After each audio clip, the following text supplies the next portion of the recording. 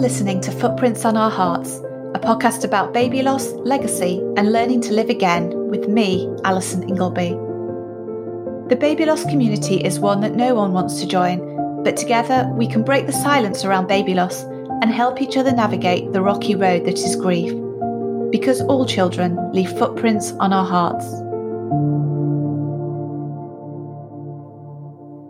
Hello and welcome to episode 31 of Footprints on Our Hearts. Today I've got a special interview with Karen Burgess, the Chief Executive and founder of Petals, the baby loss counselling charity. We talk about grief, counselling and therapy after pregnancy or infant loss, some of the dark emotions that go alongside this, and how the support Petals offers is different from more general counselling that might be available in your local area. And I really enjoyed this interview with Karen. She's got some really wise words to say, and I kind of thrown a bit of my own experience in terms of sort of mental health and trauma and all those kind of things that I felt after we lost Sky last year. So I hope you find the episode really useful. I know I found it useful and interesting chatting to Karen. And in the podcast, Karen talks about how Petals have adapted their ways of working during the COVID-19 lockdown and moved to more online counselling, which is a fantastic idea because previously Petals was quite geographically based around sort of Cambridgeshire in the southeast of England. But since lockdown, they've been supporting couples all over the country, and they are hoping to expand this support and to be able to continue to do that. And they recently launched a Petals Pioneers campaign, which is a specific campaign to fund that service to provide more online support sessions to parents all across the country, which I think, and when you hear Karen talk about the support that Petals provides, you can hear how it's really different and bespoke. It's bespoke to baby loss, and it's different from, if you went through your normal NHS channels, I guess, to access counselling, what kind of support you might get. So if you are looking to make a charity donation at the moment or do some fundraising, I'll include the direct link for that in the show notes. And I think one of the things I really loved about chatting to Karen was how passionate she is about baby loss support. And you can really hear it in her voice. It really comes across how invested she is in her work and has been for, well over a decade now, and in supporting bereaved parents. So she really is a true champion of baby loss support. I also want to give a big shout out to Hayley, Ike's mum, this week for being my latest patron of the podcast. Thank you so much, Hayley, for your support. And thank you to all my patrons who are helping to fund this podcast and help me cover the costs to keep things running and keep things going. If you would like to support the podcast, you can do from just a few pounds a month at patreon.com/footprints on our hearts. I will offer a slight warning because Patreon charges at the beginning of every month. So if you join up in the next week, you might get charged 2 payments in close succession. So I just wanted to make you aware of that in case, you felt you wanted to wait until the 1st of September and sign up then, which I think is only a few days away. So yeah, if you're listening to this next week, then you can go and help me keep the podcast running and help support the show. And I really, really do appreciate that support. It really does help me realise how important and valuable the podcast is to people when they're willing to back it in that way. So thank you very much to my patrons, and let's get on with this fantastic interview which I've got for you this week.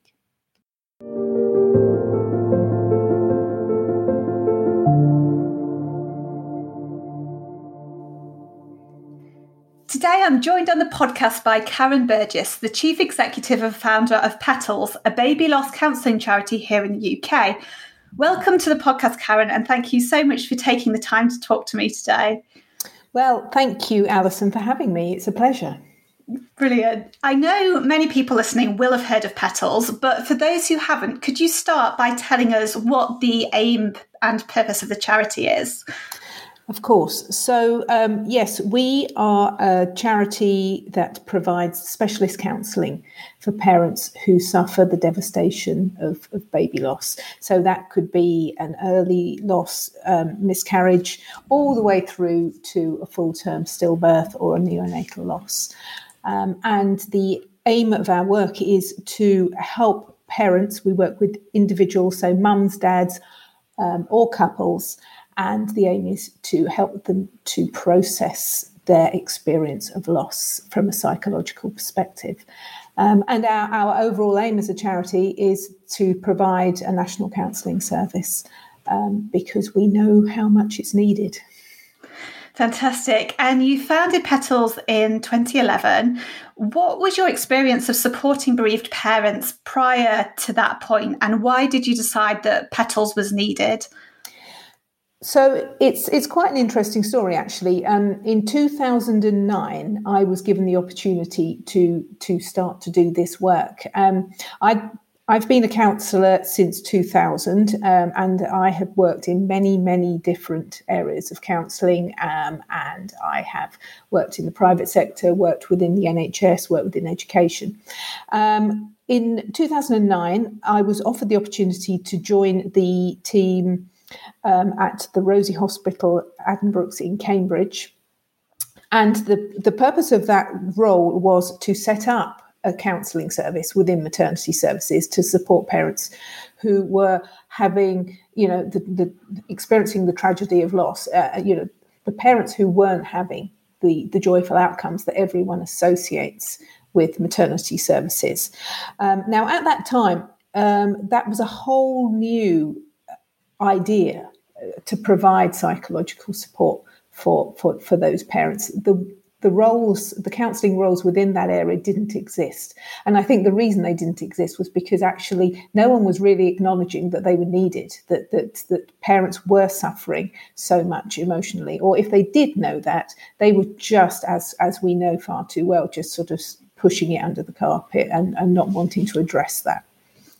So the head of midwifery at that time recognised this need and decided she wanted to do something about it. And so she went to great lengths actually to create my post. She managed to negotiate money to come out of other areas of maternity to fund a post for 2 years. And the idea was that it was a full-time post. I would work very closely alongside the bereavement midwife and would be there to help parents at the time of loss, whilst they were in the hospital, and then I would be able to support them once they'd gone home. So they would be invited to come back in to regular counselling sessions with me for 2 or 3 months after their loss. It was a service that established really, really quickly because the need was clearly there. The thing that struck me most was how the clinicians, the consultants and the midwives were just so grateful to have somebody in that post because it was them who was having to deal with the emotional fallout from these parents. And with the best will in the world, they just couldn't do that. Their role actually to support people physically was what they were paid for, what they were there for. And so it was always a problem for them to have parents, particularly those who were very emotionally needy at the time of loss. So the role was welcomed and embraced by the staff, and before I knew it, I was rushed off my feet really, chasing around all sorts of different departments, picking up people who might have suddenly been given some really awful news, and it had a profound effect on me. I think that I can't sort of understate that really. It really, really had a profound effect on me because I had no idea. I had no idea that parents were suffering in this way. I think, like most people, I thought that stillbirths were a very, very rare occurrence. I certainly didn't know anything about the whole kind of area of termination and choices that parents are offered during pregnancy if fetal abnormalities are identified, or there's questions about the baby's health and whether the baby will live. I didn't realise parents were being offered those choices. And I didn't realise that so many women were miscarrying babies, post 12 weeks. I mean, so many miscarriages happen after 12 weeks, when most women think they're fine once they've got past that 12-week barrier.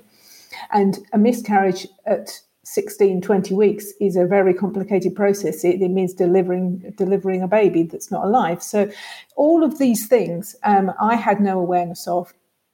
I also had no awareness that in the delivery unit at the hospital, Addenbrooke's Hospital, like every other hospital, which was where Addenbrooke's was where I'd had my babies. I didn't realise there was rooms the other end of the corridor that were specifically designated for those parents whose babies weren't alive and those parents who were going to deliver babies that had already died. Yeah, it just kind of blew my mind, really, that there was all of this distress and tragedy that was going on alongside the most joyful experiences of men and women's lives. It really struck me, that sort of parallel process that was going on of new life and death side by side. And the challenge of that for staff, to cope with that, to see midwives literally go from one room where they delivered a baby that's not alive into the room next door where they're delivering a healthy live baby. That's just, so difficult for parents, for health professionals to manage. And yet they do, and they manage it without a fuss. They just get on with it. So, yeah, as you can probably tell, I'm passionate about the work, and I could see the need, and it was my pleasure and my honour, really, to be able to fulfil that need. And what I saw was that the work was just, completely embraced by the parents, just to have somebody who could sit down with them and listen to them and help them through those times, and then be there for them to come back to talk about this, and to feel that there was a lifeline there for them to hold on to when, I think for any parent having to go home from a maternity unit without their baby, that is just an utterly,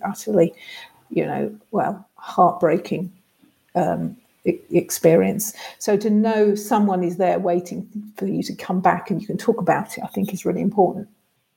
I think it's amazing that the head of midwifery recognised that and sort of pulled all those strings and made that happen, to create that post. And what happened then at the end of that? Because I guess that 2 years was a bit of a trial period for the service. It was a trial period, and it went wrong basically because she was moved on to greater things, as it always happens with the good people. It's always the one thing, isn't it? The people you really want there, they do a great job and then you have to go and get promoted or something.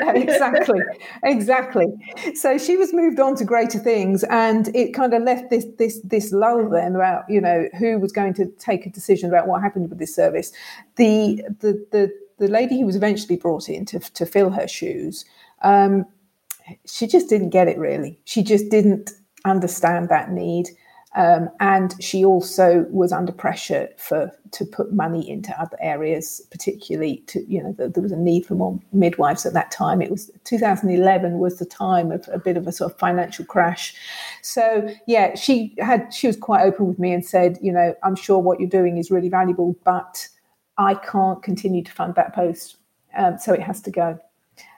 So that, I had 4 weeks to shut down the service and, clear my desk and go, which was pretty devastating in itself for me personally, for my job, but much more importantly for me was to walk away from this work, because it had changed me, and I knew it had really helped so many people. So there was no choice for me, really. There really was no choice other than to find a way of continuing it. And I started by trying to do the work privately, but that was very clear that wasn't going to work because health professionals can't easily refer to private practitioners. There's all sorts of reasons for that.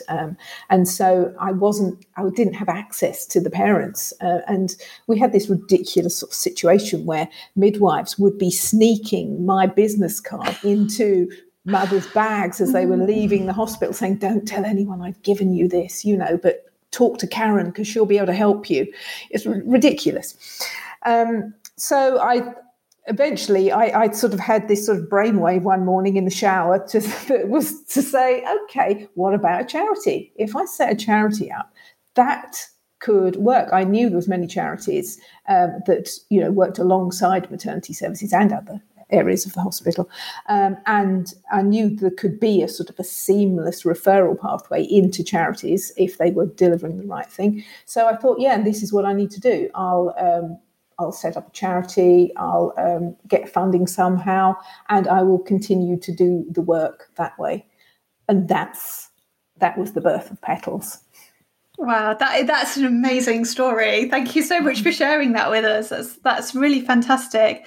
One of the things that I wanted to ask you to clarify before we get into kind of some of the specialist baby loss support is the difference between counselling and other forms of therapy. Because I think after you've lost a baby and you're in this kind of completely overwhelming grief bubble, it can be really hard to know what type of support you need. And I know from my personal experience, I wasn't really aware of the difference between the two. And when I tried to sort of access mental health support in my area, they kind of asked me what support I wanted. And I didn't really know how to answer that question at the time. So could you just explain the difference between counselling and therapy and when and how each type of support might be helpful? It's a good question. I think this is relevant to every area of therapy and counselling, to be honest. I think the vast majority of people don't know the differences. And to be honest, a lot of the time, the people delivering the services don't really know the differences either. It's a real minefield. But I can certainly give you what my interpretation of it is. And, as I say, I'm trained as a counsellor. And for me, counselling is very much about, it's about the relationship between the counsellor and the client, whether that's a couple or whether that's an individual. And it's about getting alongside them in their story, in their journey, and being almost like the third eye that says, okay, this, I can really understand what that feels like. And then this is what we need to work on. So using experience, using expertise and knowledge to guide those people through their journey of grief, of trauma, of whatever it may be. But what sits at the heart of it is the relationship between the counsellor and the client, because the richer and the more connected that relationship is, the more beneficial the therapy the counselling will be. Now, there's many other, as you say, therapies out there, certainly within the NHS. A lot of therapies that are provided are CBT-based, and there will be other sort of mental health support services that are available.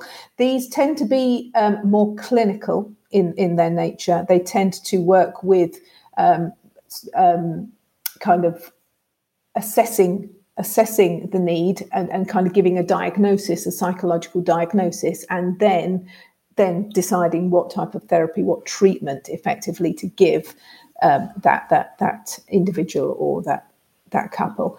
And it is very much sort of based on adapting thoughts and behaviours to cope with a situation. So broadly speaking, if we're looking at psychotherapy, those are the two kind of key areas that are worked on. There is a third area, which is a more traditional psychotherapeutic route, which looks much more at the background of the individual. So particularly when you're working with loss and grief, you would be focusing on previous losses, the experience of loss and how that's been managed for that individual, and making links with the current loss. So that's often a more long-term therapy, and it's about sort of helping that individual generally kind of understand why they behave in a particular way, and adapting their behaviours and their thoughts and feelings. And does that have a particular name? Because they all have names and taglines. So that's the model. That model of therapy is psychodynamic, and it is or psychoanalytical, that type of thing. So it's very much sort of based in the foundations of therapy, which was the Freudian sort of based therapy.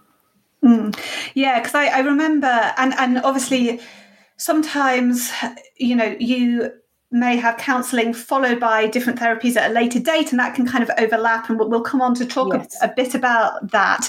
But I remember just, being told this, what sort of therapy do you want? And going on and seeing this, Googling and seeing this massive list of terms and going, I don't know, I'm just really sad and depressed. Yes. And it is so hard, I think. It is really difficult. But I think that is why I think what we do, the way I've structured the model that we work with in Petals is that's been so important, and we're terming it a specialist counselling service, because the model has been structured to meet the needs of this client group. And that I have developed personally myself, based on my experience of working with hundreds of parents through this journey. And it's a combination of many things, to be honest, but one that we can evidence fairly clearly is effective. Yeah, and I think that's so important, because it's kind of important to understand this difference between grief and sort of mental health conditions, because a lot of the symptoms can be the same, and particularly when you're grieving in those early months, it can be hard to tell what is grief and what is perhaps something more serious. So could you perhaps talk a bit about some of the common feelings that people may have after they've lost a baby, whether that's during pregnancy or after birth, and those feelings which we're not used to because we've never experienced before, and we might be almost worried about feeling those things, but are actually just part and parcel of grief? Yeah. Unfortunately, it's not as simple as grief, and I think that's the big problem, the big misunderstanding in this field. That has been my experience, and I think that's what I saw once I really started to do this work. Trauma is a big part of this. And I think up until quite recently, people weren't really recognising that, and people were always just referring to this as grief. Now, of course, grief is a massive part of it, because it is, what is grief is basically about loss, and this is probably the biggest loss that any individual is going to experience in their life. But it is the circumstances under which that loss occurs that is significant here and is important to address, and those circumstances most of the time are traumatic, and they're traumatic because couples are just not prepared in any way for these outcomes, and that, I think, is the thing that I found most shocking, really, I think myself, when I came into this work, that a woman who may come into the hospital with reduced movements, and she'll come in because she's been told to, and she'll be worried, but there is nothing within her that is really thinking that she's going to be told that baby has died. And that, I think, is just devastating. So in that moment when that woman has the scan put on, and they all say the same thing. They know in an instant, because it just, everything's different about a scan once the baby's not alive, and they're hyper vigilant then for everything that's happening in that moment, for what the clinician says, the way they look, their movements, the way the scans, everything. They're just waiting, and it's like, everything goes in slow motion as the words are then delivered that says, I'm so sorry, but your baby has died, or whatever those words may be. Now, in that moment, everything changes for that woman and that man, because the whole trajectory of their life has changed, and it's been shattered, basically. And everyone, reacts and responds differently to that. But the impact is the same, that it just, life stops.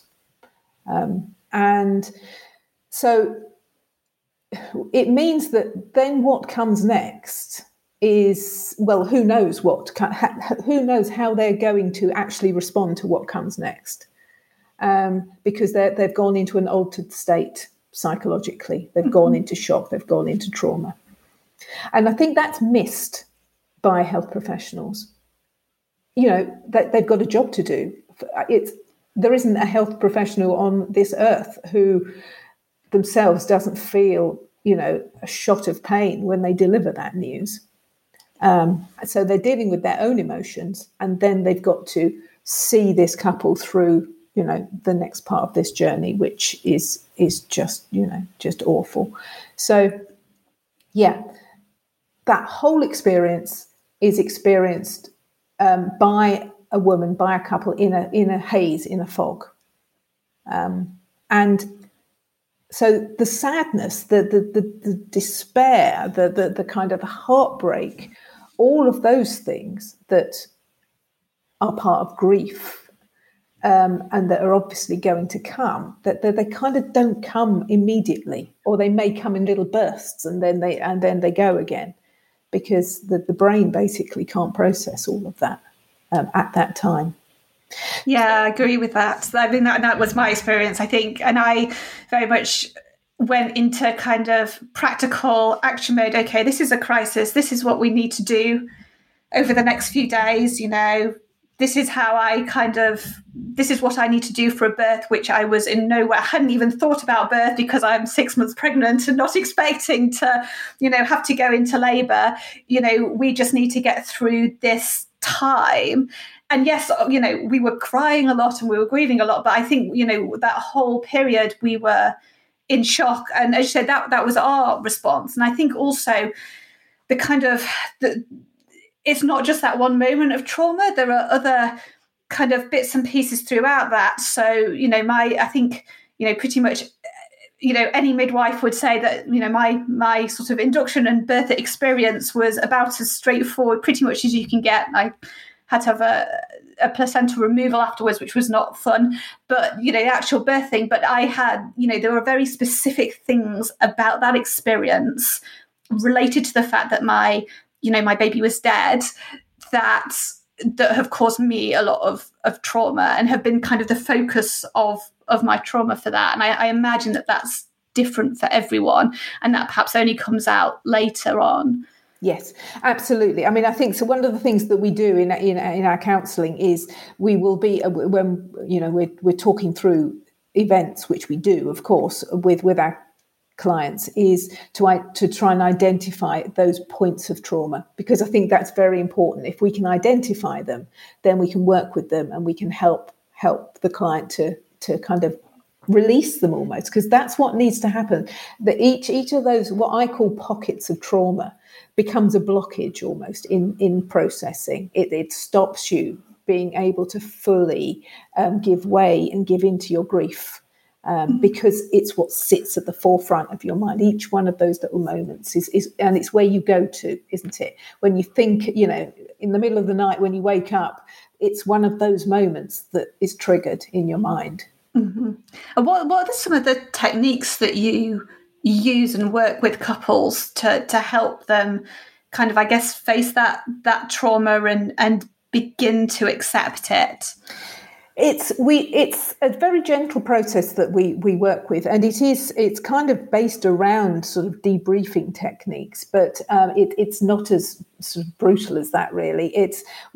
We spend a lot of time talking about the experience. So we will in our initial session with clients, we will ask them to tell us what's happened to them.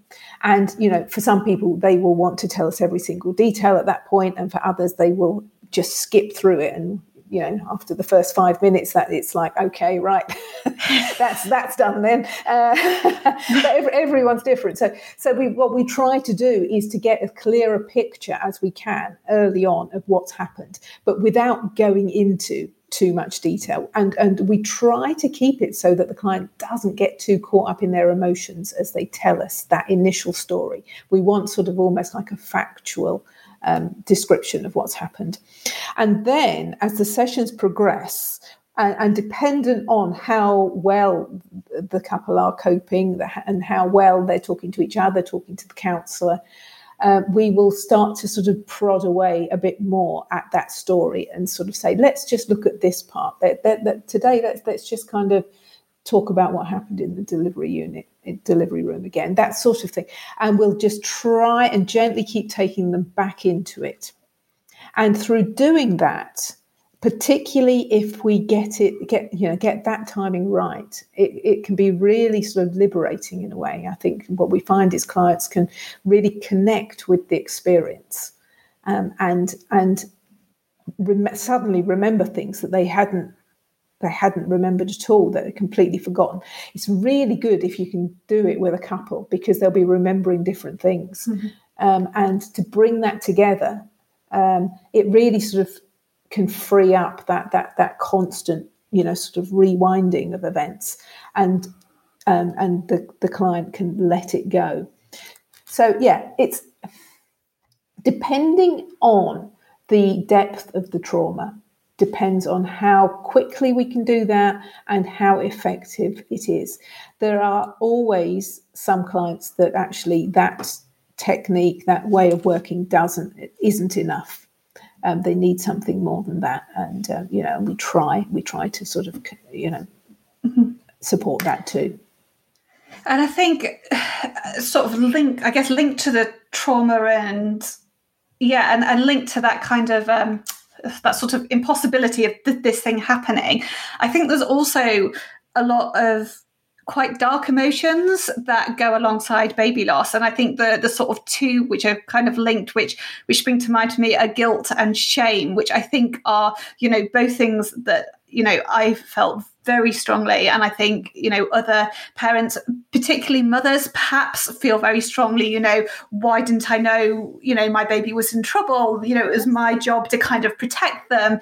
And I personally think that this whole notion of baby loss and the kind of historic shame around pregnancy and baby loss, which, has been broken to a huge extent sort of in our country over the last couple of decades. But I think there are still some things there, and it can be a comment from someone that kind of triggers that. And I think that does filter into how people feel about it as well. How do you find that those things come up a lot when you're talking to parents, and how do you help them kind of face those emotions which we try to push down a lot of the time and don't want to kind of let to the surface? Yeah, it's a constant theme. In fact, I can't think of probably a client I've worked with where it isn't present in some degree or another. And I think it's kind of a natural act. And this is one of the ways we work with it. We normalize that. So we acknowledge that actually that is a normal feeling to have, that to feel responsible, to feel guilty, to feel ashamed. All of those things are really normal with this experience. I mean, I think that sense of responsibility for a mother is part of being a mother. That is the maternal instinct, basically. I think any mother knows that feeling. When her child is hurt, she's going to feel like she should have done something about it and could have stopped it, whatever happened and wherever they are. That's a natural response. So I think that's often the first way that we tackle this, sort of say, of course you feel that, because you're a mother. You're a mother now, and that's a natural response for a mother. And that in itself can really help parents to feel that, because again, I mean, that is a massive thing as well for a bereaved mother, particularly if it's her first child. Like, she doesn't know whether she's a mother or not. So anything that we can say that really helps her to sort of feel that she can be identified as a mother is helpful, I think, in the therapeutic setting. But we work with grief and loss a lot, and not grief and loss, I mean guilt and shame a lot, and we challenge it, we try to challenge it head on, because I always say to people, it's a natural place to go, but it's actually a blind alley. It's not going to take you anywhere going down that path. It's going to just hold you in a space that is pretty unhealthy to be, and if you stay in that place of feeling guilty and responsible, you're actually not going to properly process this. It's just a sort of a default position to go to that leaves you stuck. So let's not do that.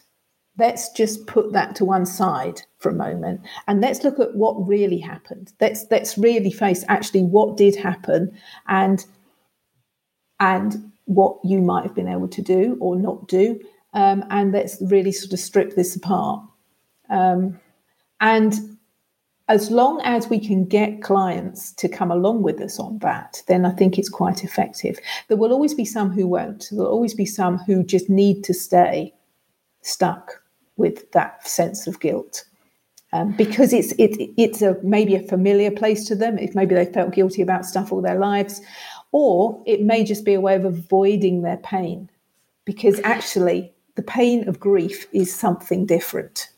And I think sometimes it's maybe also a question of timing and kind of where you are in that grief journey. And, I know I was kind of stuck in that. It's taken me, a long time to kind of get myself out of that guilt and shame. And there are still some, you have a bad day or something triggers you and you feel, and there are still some times when I go back into that. And, so I think, sometimes in those early days, actually, you can't pick yourself up out of that because you're just not ready to do that yet. So sometimes that has to come a bit further down the line. Yes, and I agree. I think everyone has to do that in their own time and has to feel ready for it. But I think it's if a therapist is basically saying, look, that isn't real. That might be where you've gone with it, but it's not the truth here. It's not real. Mm-hmm. I think that can be helpful. That external validation. Yes. Yeah, for sure. Yeah. And, as you've just explained, grief does involve trauma. So, PTSD, anxiety and depression often come up at times. What, I guess you provide more of a sort of a holistic service, but what are some of the signs to you that there is perhaps a more serious situation with a client which perhaps needs some alternative type of support, and when people might need to sort of seek that additional support? It manifests in many different ways, I think. Risk is right at the heart of what we're doing. So we're assessing all of our clients right at the start to gauge where they are psychologically, and if there's anything that flags up as a risk. So suicidal thoughts, self-harm, things like that. Then we're on it. We're kind of really looking at what really what risk this client is in. And so at that point, every counsellor's our sort of management structure within the counselling services always filters that back up the line so that discussions can be had to make sure the right things are done. And most of the time, if we see risk, that we'll be linking in with GPs and making sure they're aware of our concerns for that client. And if there's this very serious risk, then we will sort of contact emergency mental health teams to deal with that. But that rarely happens, to be honest. But in terms of the, as you say, anxiety, depression, and post-traumatic stress, it's all part of what we're working with. It's, different levels of that are present in the majority of cases. I mean, and for some cases that we're working with, we can be working with deeply, deeply distressed and clients who aren't really functioning, who are struggling to sort of get out of bed, aren't going out, aren't getting dressed in the morning, really, really are in very, very dark places. And what we try to do is to encourage them to keep connecting with us. It's been an interesting experience, actually, through lockdown in shifting everything over onto Zoom counselling, because actually what we found is that we are more accessible that way. We don't experience so many DNAs, people not attending appointments, because they've just got to switch the computer on. And so in some ways we're getting to see more of that. Those people who might not have made it to a session are connecting with us. And it's really important that they do. But one of the things that I always say to our counsellors when I'm training them is it is really important that you hold these people, that you aren't too alarmed by where they are, that it's okay for somebody to be in a mentally very distressed place. And as long as you're not concerned about their risk of suicide or self-harm, then it's okay. We can work with them and we can engage with them, because I do believe that the nature of our model and the way we connect with our clients, I think we probably can offer them the best support that they're going to get anywhere. If they need sort of pharmacological support, if they need medication, then of course that's where we link in with the GP and try to ensure that they get that. But again, we're working in collaboration with the health professionals for that, rather than just passing them over. Yeah. And I think you could speak to pretty much every bereaved parent, or certainly most of the people I've spoken to, and people will, whether they want to admit it or not, they will have had times where they thought, I can't live with this. Yes. I can't live with this grief and this feelings. And obviously that's very different from actually, being in that place to take action about that. But it's still a really hard thing. I think there is also, again, in our society, there's this kind of stigma around mental health. And one of the things that I find quite difficult is that, so for example, if you have lost your child, and I went through some therapy, I was prescribed antidepressants, although I never actually took them, but that is on my medical record. So for example, if I'm applying for life insurance, I have to declare that I've had this mental health problem, whereas actually I was distraught and grieving the death of my daughter. And so I think it can have this really kind of actually quite a long-term effect. And some people might be quite afraid of that, and what the other implications are. Is it going to affect their employment, or all that type of thing? Yes. So it's difficult. It is. That's very real. I mean, as I say, we complete a psychological assessment with each of our clients at the start of their therapy, and many times we've had clients who say, what is happening with this information? They're very worried. What is happening with this information? Where is it going? Who's going to see it? I mean, it's completely, it stays, within our setting only. It's not shared with anybody. So it's fine. But yes, there's clear anxiety about that. And I think it must mean that that's an obstacle. That's an obstacle for people accessing support. Mm-hmm. Yeah, I'm not sure there's really a solution to that either, because that is the way our society works at the moment. There are labels put to things, and that's how it is. So when do you typically get people coming to you for support? Is it usually in those early weeks or months, or do you get people coming back sort of years later after a loss?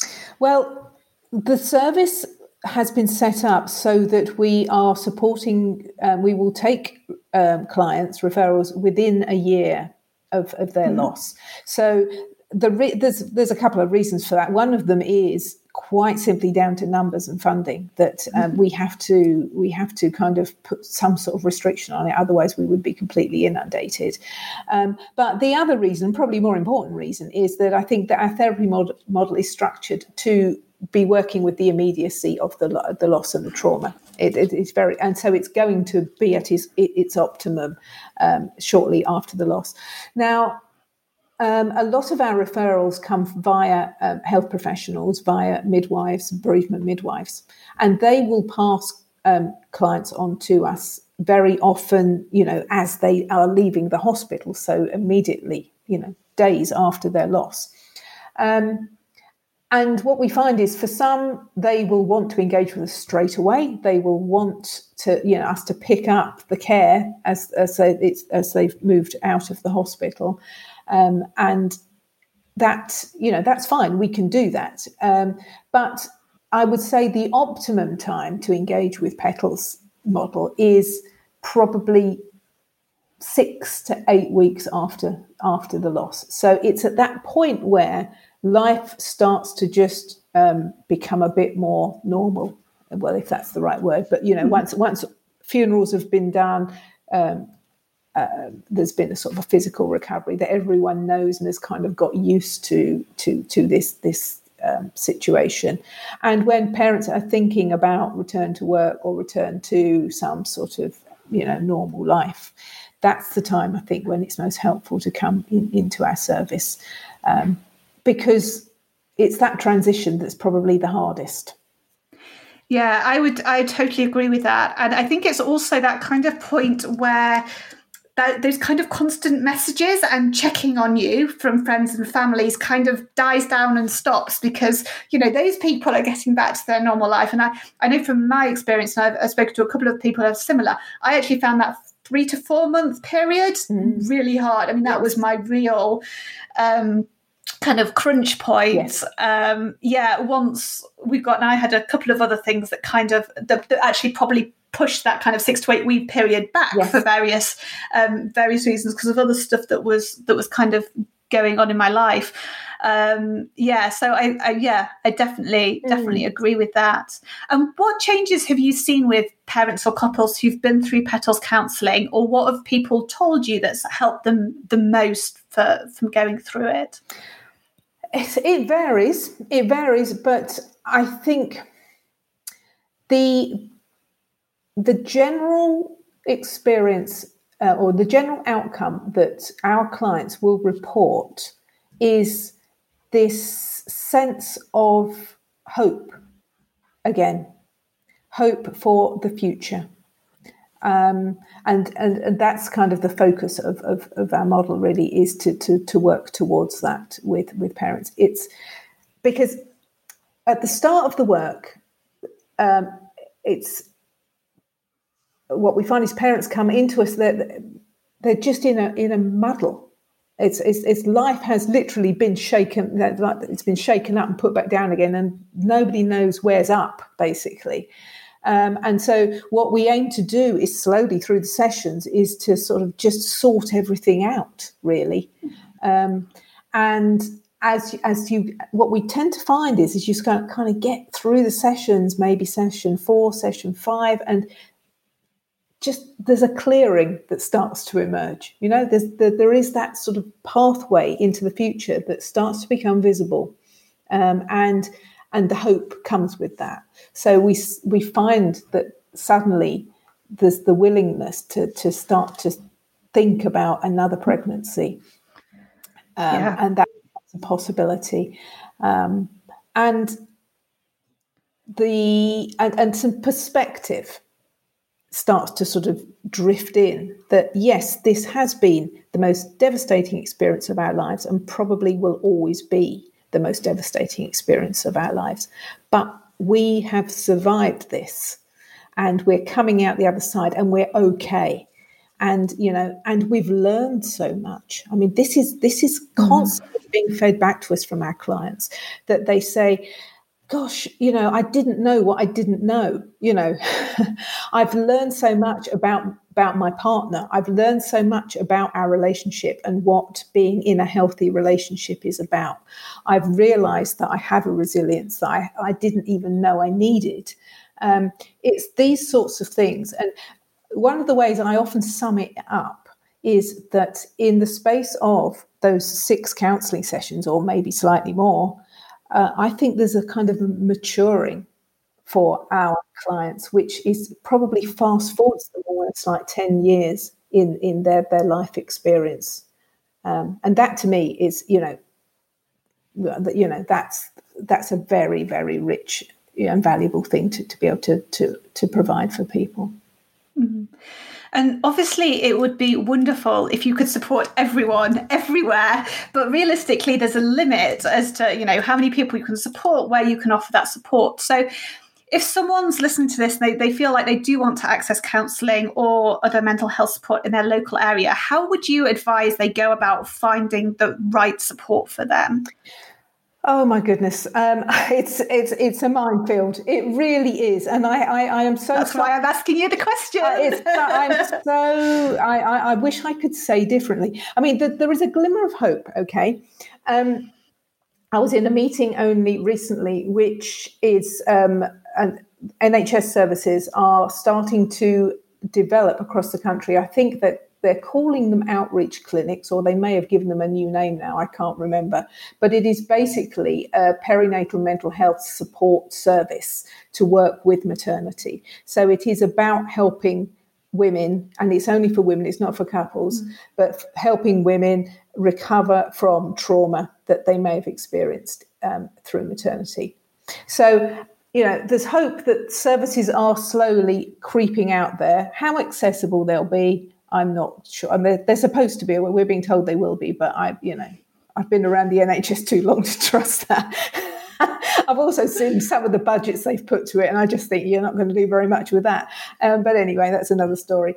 But yes, so there should be services developing, and I would say to anyone, talk to your GP, because they are going to be the best person to signpost you to services in your local area. But I would also say that, yes, we can't be everywhere, but we are trying to be.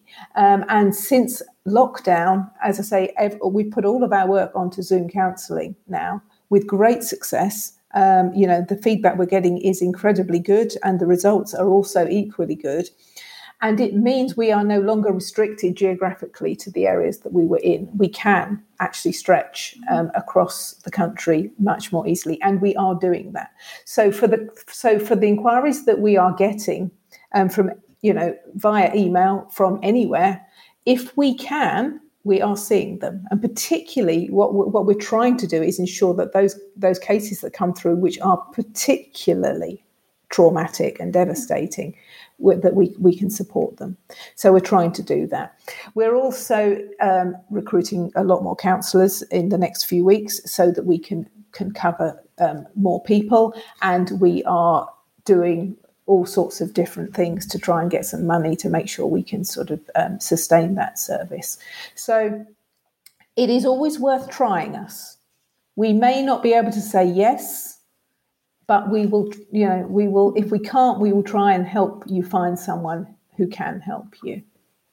That's really fantastic. I'm really glad to hear that. And I think also, just to add from my experience, yes, it's worth going to your GP and stuff, but actually it's worth doing a bit of research or hitting Google or whatever yourself, because so I was referred to, I think it's like My Wellbeing College. So it's kind of the local sort of mental health support NHS pathway. However, I live very close to the border with a different local authority area, and in that local authority area, an NHS trust area, there is actually a charity who offers specialist baby loss, counselling and bereavement support. And I had no idea that it existed until I met someone at a SANS meeting who had been supported by them. So I think there are also perhaps other charities around the country or other sources of support that are there, but sometimes you have to seek them out. And I guess, sometimes it might be that the bereavement midwife or someone at your hospital refers you to them, But again, if they haven't been given the leaflets to hand, to put in the bereavement suite, or they're not aware of it, then they might not be able to do that. So so I think it is also worth doing your kind of own research and stuff around that. I agree, absolutely. And could I ask who that charity is? Because we will definitely try and contact them so we know who they are. I think it's Charlie's Angels. It's in Leeds. Okay. So it's a Leeds-based charity. I think I've heard of them now you say it. Yeah. Yeah, and my friend certainly found them really supportive and helpful as well. And I think, in retrospect, I think it would have been more helpful for me to have gone to them first, looking back with the benefit of hindsight and all of that. But I had no idea that they even existed until a few months ago. Okay, and we're sort of running out of time, but finally, I wondered if you had any suggestions for how parents can help each other, or how friends and family can support bereaved parents in a kind of, I guess, a non-professional setting to help them through their grief journey. It's a question I'm asked a lot, actually, and my answer is always the same, that we have to talk. Quite simply, we have to talk about this. And I think any bereaved parent wants to talk about their baby, wants to be asked about their baby, maybe wants to be asked about the birth experience, all of these things. It matters. This child's life matters, and for that parent, it is so important that the people around them acknowledge that. So talk about it, and don't be afraid. Don't be afraid to do that. One of the terms that we use, the way we talk about this in our therapy sessions, is to walk towards. Invite people to walk towards the parent and the loss, rather than withdraw or pull away from them, which is what so many people do instinctively, because they can't face the pain and the grief of it. Just think about that, to walk towards and to be interested and engaged and talk about it. That's the best gift you can give a bereaved parent. Yeah, thank you. And I think I had a whole episode recently where I was talking to my guest about her No Words campaign, which was around talking about baby loss and grief. And I think that was definitely the thing we came to, is that, even if you're scared about what to say or what not to say about saying the wrong thing, actually saying nothing is just as bad as saying the wrong thing and not doing anything. Exactly. Yeah. Yes. Yeah. Well, thank you so much for coming and talking with me today and sharing your words of wisdom. Could you finish by telling people how they can find out more about Petals, how they can support the charity or access support if they need it? Thank you. Yes. Our website is the best way to contact Petals. So it's petalscharity.org. It's recently been updated, so all the information on there, I know, is up to date. There's a lot of information about what we do and the impact of our work. Also information about how you can support us with donations or, taking part in events to raise money for Petals. And also it's very clear how to refer yourself to us or how to contact us. So please do, petalscharity.org. And is it a self-referral scheme, or do people need to go through their sort of bereavement midwife or GP? It can be either. And so I would say, if you're not sure, just contact us yourself. And then if we need you to get a referral from a health professional, we will tell you, and we will tell you how to do that. Fantastic. Thank you so much for talking with me today, Karen. I really appreciate it. It's been a pleasure, Alison. Thank you for listening to this episode of Footprints on Our Hearts. Please help me break the silence around baby loss by sharing the podcast with your friends and leaving a review on iTunes. You can follow me on Instagram at Footprints on Our Hearts and Twitter at Skies Footprints. For detailed show notes and to support the podcast and help me raise money for Tommy's, please visit our website, footprintsonourhearts.com.